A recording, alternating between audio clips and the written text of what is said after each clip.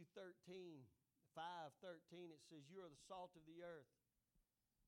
And then this salt becomes tasteless. Can it get its taste again? And then in verse 14, it says, you are the light of the world. And with that, we live in a culture of high speed, faster, getting the latest, greatest. I mean, technology changes overnight. Technology's changed our... Matter of fact, it makes my head spin. I'm not a technology app kind of... I'm not that guy. I got people I hand my phone to. They fix it, give it back to me, and say, here's how you do it. And when I lock it up, I give it back to them. They give it back to me unlocked. And, so I mean, technology is just... and there's so many variables, in the high speed, fast food. I mean, it's just going at such a rapid pace that a lot of times we don't have a constant life. You know what I'm saying? We don't. We're caught up in this race. And it's moving at such a fast pace. I'm not a fast-paced guy. This guy is a fast-paced guy. He doesn't, he won't let me drive anymore. I mean, I tried yesterday. We're going to the lumber store. I jump in the truck. I turn my truck on, warming it up. I give him every excuse why we need to take my truck. And he finally goes, no, look, dude, we're driving my truck. Because he's like, I done been there, done that, and I'm not going that slow again.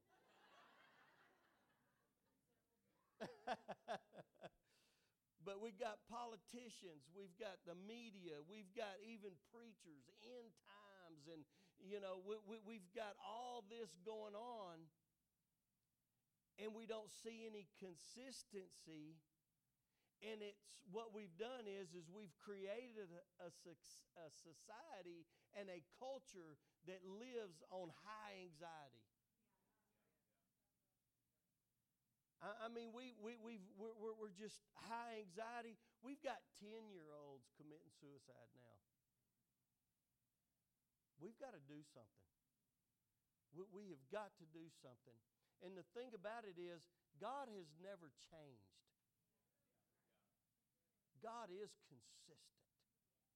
And God's not sitting up there on the edge of His seat, wringing His hands, biting His fingernails, going, where did it all go wrong and how are we going to fix it? God has never changed. He's been consistent. In 1 Corinthians 14, it says, God is not a God of confusion, but of peace. As in all the churches, all of the saints. See, the consistent, never-changing Word of God is going to be at work in you, and it's going to bring life, and it's going to be a lighthouse to the world that is living on their tiptoes. Come on, are y'all with me? That's what God wants to do, because you are the salt of the earth and you are the light. See, our salt is what we do. It's our what? It's the flavor. See, we're all different. I'm looking at bikers. We rodeo. There's business men, women. What we do is not as important as our why we do what we do. See, we all have a realm of influence, and we're all going to have to impact that realm, our world. And the thing about it is that we get so caught up in the what, we forget why. And God never changes. God never changes. Our situation and circumstances come and go, and God remains the same the whole time. He remains the same. Malachi 3:6, it says, for I, the Lord, do not change. God has never changed. And God is a God of process. We've preached purpose. We've wore purpose out. But we never preached process. See, and you can't get to purpose without going through the process. It just ain't going to happen. What we've done is we created churches to be a convenience store gas station, and we never think of how that gas got to that gas station. But I can tell you right now, you're not just going to go drill a hole in the ground and then go put it in a tank at the gas station. It has to go through a process before it can get there. It's fired up. It's cooked. There's additives. There's stuff that's taken out of it. It is a process. See, God has been a refining God, not a convenient. Come on. See, we live in a society that we just want the product. And we forget about the process that made the product. But God has never changed. Daniel 2:21 says, and it is He who changes the times and the epochs. It's Him.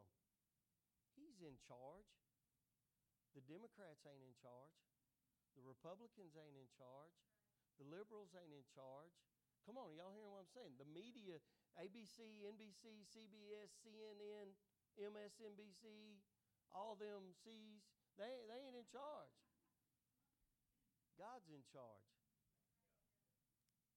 He's constant. He's never changing. See, He's already won the war for us. We just have to figure out there's a few battles we're going to have to fight. Listen, I'm telling you, I got scars all over my body, and I feel it every morning, and I'm still here. That lets me know I'm still here. I wake up knowing, man, I'm still alive. Come on. And that tells me I've lived life. I don't want to go to heaven in a body that's never been through nothing. Mine's going to be wore out when I get there. Come on. I have occupied while I'm in here. See, the churches ain't figured out because, see, all we did was preach, go to heaven. We never preached, man, we got to occupy while we're here. But we've got to occupy here. Jesus said, pray this way. Thy kingdom come, thy will be done on earth as it is in heaven. Now, somebody's got to make heaven come to earth. So, that's us. So, we've got to learn to occupy.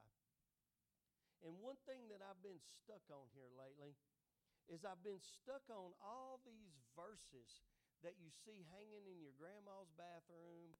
They're hanging in the hallways, and we say them all the time. As for me and my house, I will serve the Lord. Come on. But we put very little thought into these things. Joshua said that when he was 110 years old. Can you imagine being 110 years old and saying, as for me and my house, we'll serve the Lord? That's a man that had some scars. That's a man that had been through some disappointments. That's a man that has lived in a failed expectation, not on his own doing.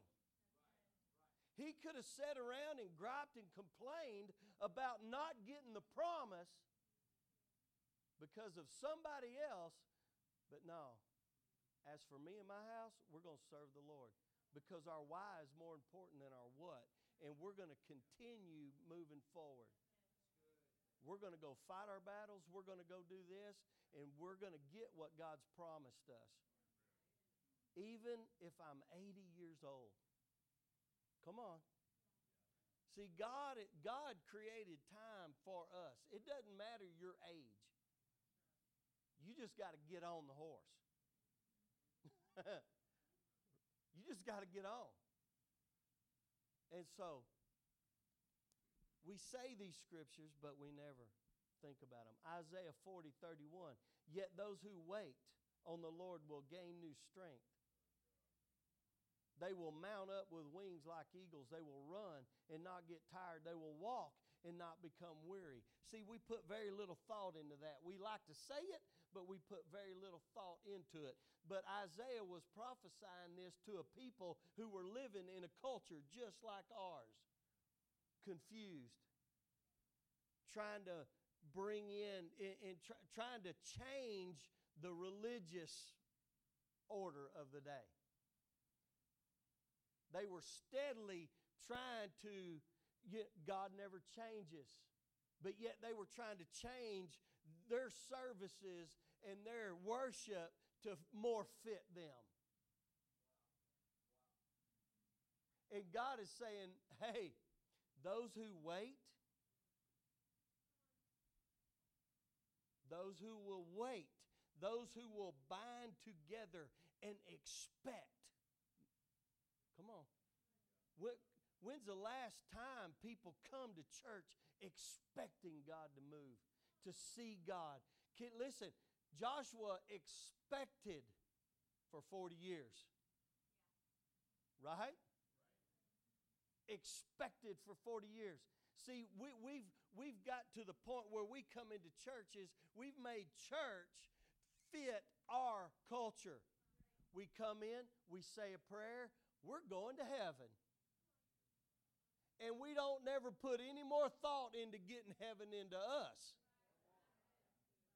See, Jesus didn't die to get you to heaven. For you to just walk up and say some prayer, Lord, forgive me. I receive you. I'm going to heaven. That's not what He died for. I challenge anybody in here to show me where Jesus led somebody in that type of prayer. But that's what we've made our churches. Come on, are y'all hearing me? I know. I feel you being challenged right now going, wait a minute, that's blasphemy. I'm telling you right now, Jesus didn't pray no prayer with people. No, what He did was He made them think. And then it got into here and they believed you are the Son of God. Then when they were baptized, they were willing to die for it. But what we've done is we've begged, pleaded, manipulated people to come to the front, say a prayer, and then we've created this shallow faith where fear and doubt comes in. Come on. But see, when you believe, and it goes from here to here, there ain't no change in your mind. Come on. And so we've just accepted it because that's the normal way of doing church. Come on. And so we don't expect to see God move because we've come into church expecting to just get a revelation from the preacher instead of the preacher confirming the revelation that God's showing us throughout the week.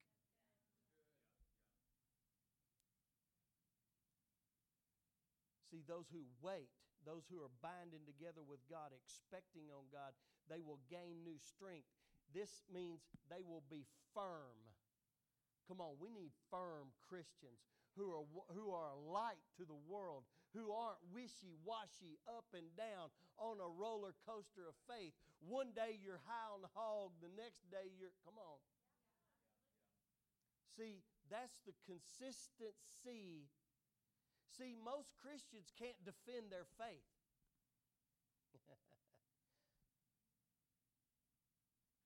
See, most Christians aren't firm enough in the Word of God to defend their faith. See, in that word, gain new strength, it means they will slide right by. They'll pierce or change. They'll cut off. They'll go forward. Most Christians haven't been forward. They've said the prayer and went backwards. Come on. And it says they will not become weary. They will not be exhausted. Oh, I've said the prayer. I'm just wore out today. It's my only day off. I'm exhausted. Come on. They're not committed to the house of God. They're not committed to God. They're not. Come on. Are y'all with me in here? I see it all the time. Churches aren't competing with each other. Churches are competing with the lake on a sunny day, competing with the boat, competing, come on, are y'all hearing me? With sports and hobbies and, come on. See, God never changed His ways. We've changed ours. So we've got to remember that we've got to move on. We've got to move on. Isaiah 55:11 says, "So shall my word be which goes forth from my mouth. It shall not return to me empty, without accomplishing what I desire and without succeeding in the matter for which I sent it." See, God's word isn't just something that we accept and then we walk away and try to live in the flesh.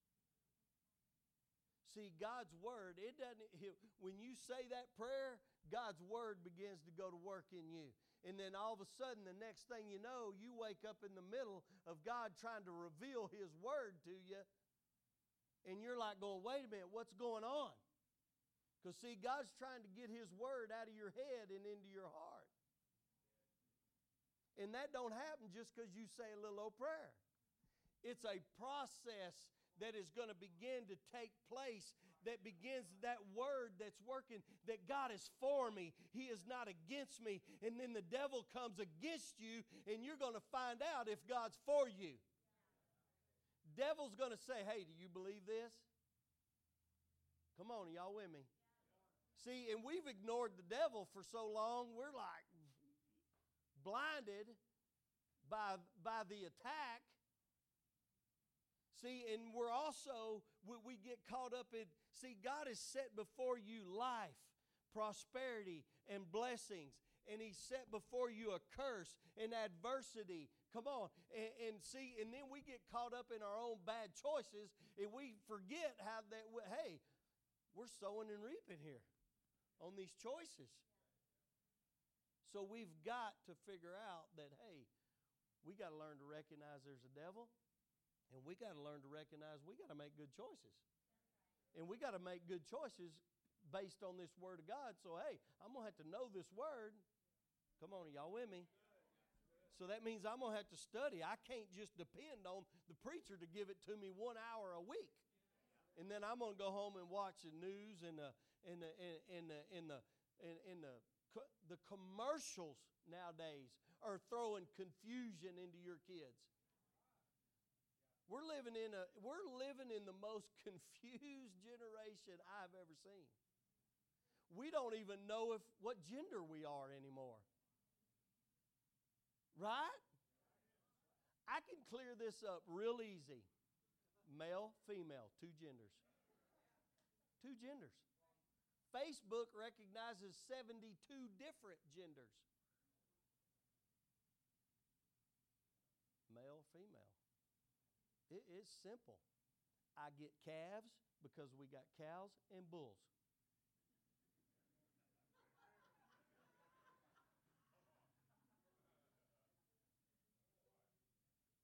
What? Cleared it up. Done. Mic drop, See, God's word is consistent. And it accomplishes exactly what He sent it to do. Now, whether you catch it or not, come on. We got to study. We've got to read. We've got to worship. See, the word begins a journey. It begins a process from our head to our heart. Hebrews 4:12 says the word of God is living and active. Come on, when is the last time that you read the word and you thought, man, this ain't just something I'm saying, but this word is living, active, sharper than any two-edged sword. It's going down and dividing even into the marrow. It's getting in you. Come on, it's a living word of God, and it will accomplish that which He desires, and that is to make you victorious. Come on, the word that you speak out of your mouth can move mountains. It can raise the dead. It'll change your situation. Even when your eyes don't see it, your ears don't hear it, and you're feeling like, man, I am drowning. Let me tell you something. The words that you speak out of your mouth are life. You can kick the addictions. Come on. You can kick it. You can get it. Come on. When that addiction starts saying, you got to have another one, you got to have another one, you say, no, I don't. I am healed. God set me free. God has redeemed me. The monkey is off my back. The chains are gone. Come on, y'all hear what I'm saying? Come on, you just have to keep speaking it until it gets here. And when it gets here, come on, then you can walk away from that thing. And it doesn't have no hold on you. Come on. I got to check on my time. Psalms 23. The Lord is my shepherd, I shall not want. Come on, David said this. We read this all the time. The Lord is my shepherd, I shall not want. He makes me lie down in green pastures. He leads me beside quiet waters. He restores my soul. He guides me in paths of righteousness for His name's sake. And for time's sake, I'm going to move on here. Because listen, David, he says, I shall not want. David was in a cave writing this down, and he didn't have a house. He was being hunted down like a dog, and he needed everything, but he said, the Lord is my shepherd, I shall not want. He was in distress, and he said, He leads me by quiet waters. Lay down in green pastures. Come on. David, the word of God over David's life was that he was a man after God's own heart. And that word was working in him, and it was working a process. The word is that you're going to be king. But yet here I am living in a cave. See, the process at work in us, your current situation may be, the word may be you're going to the throne, but your current situation is a cave. David never got caught up in the what or the why. David's heart was to God. Come on. David's why was more important than his what, and his circumstances didn't dictate to him where he was going. David said, I shall not want. Why? Because my heart is for God and to be pleasing to God. And too many times we get caught up in our what? In we want attention. We want this. Well, yeah, listen. God has got this. And we just have to consistently be pleasing and moving forward. And God will take care of the what? The salt. And it won't lose its taste when you got your eyes on the light. Come on. See, the why you do it is because God loves you and God has a plan. And you can't get caught up in everything that's going on around you. The motive of David's heart was to be pleasing and worship God, not to be king.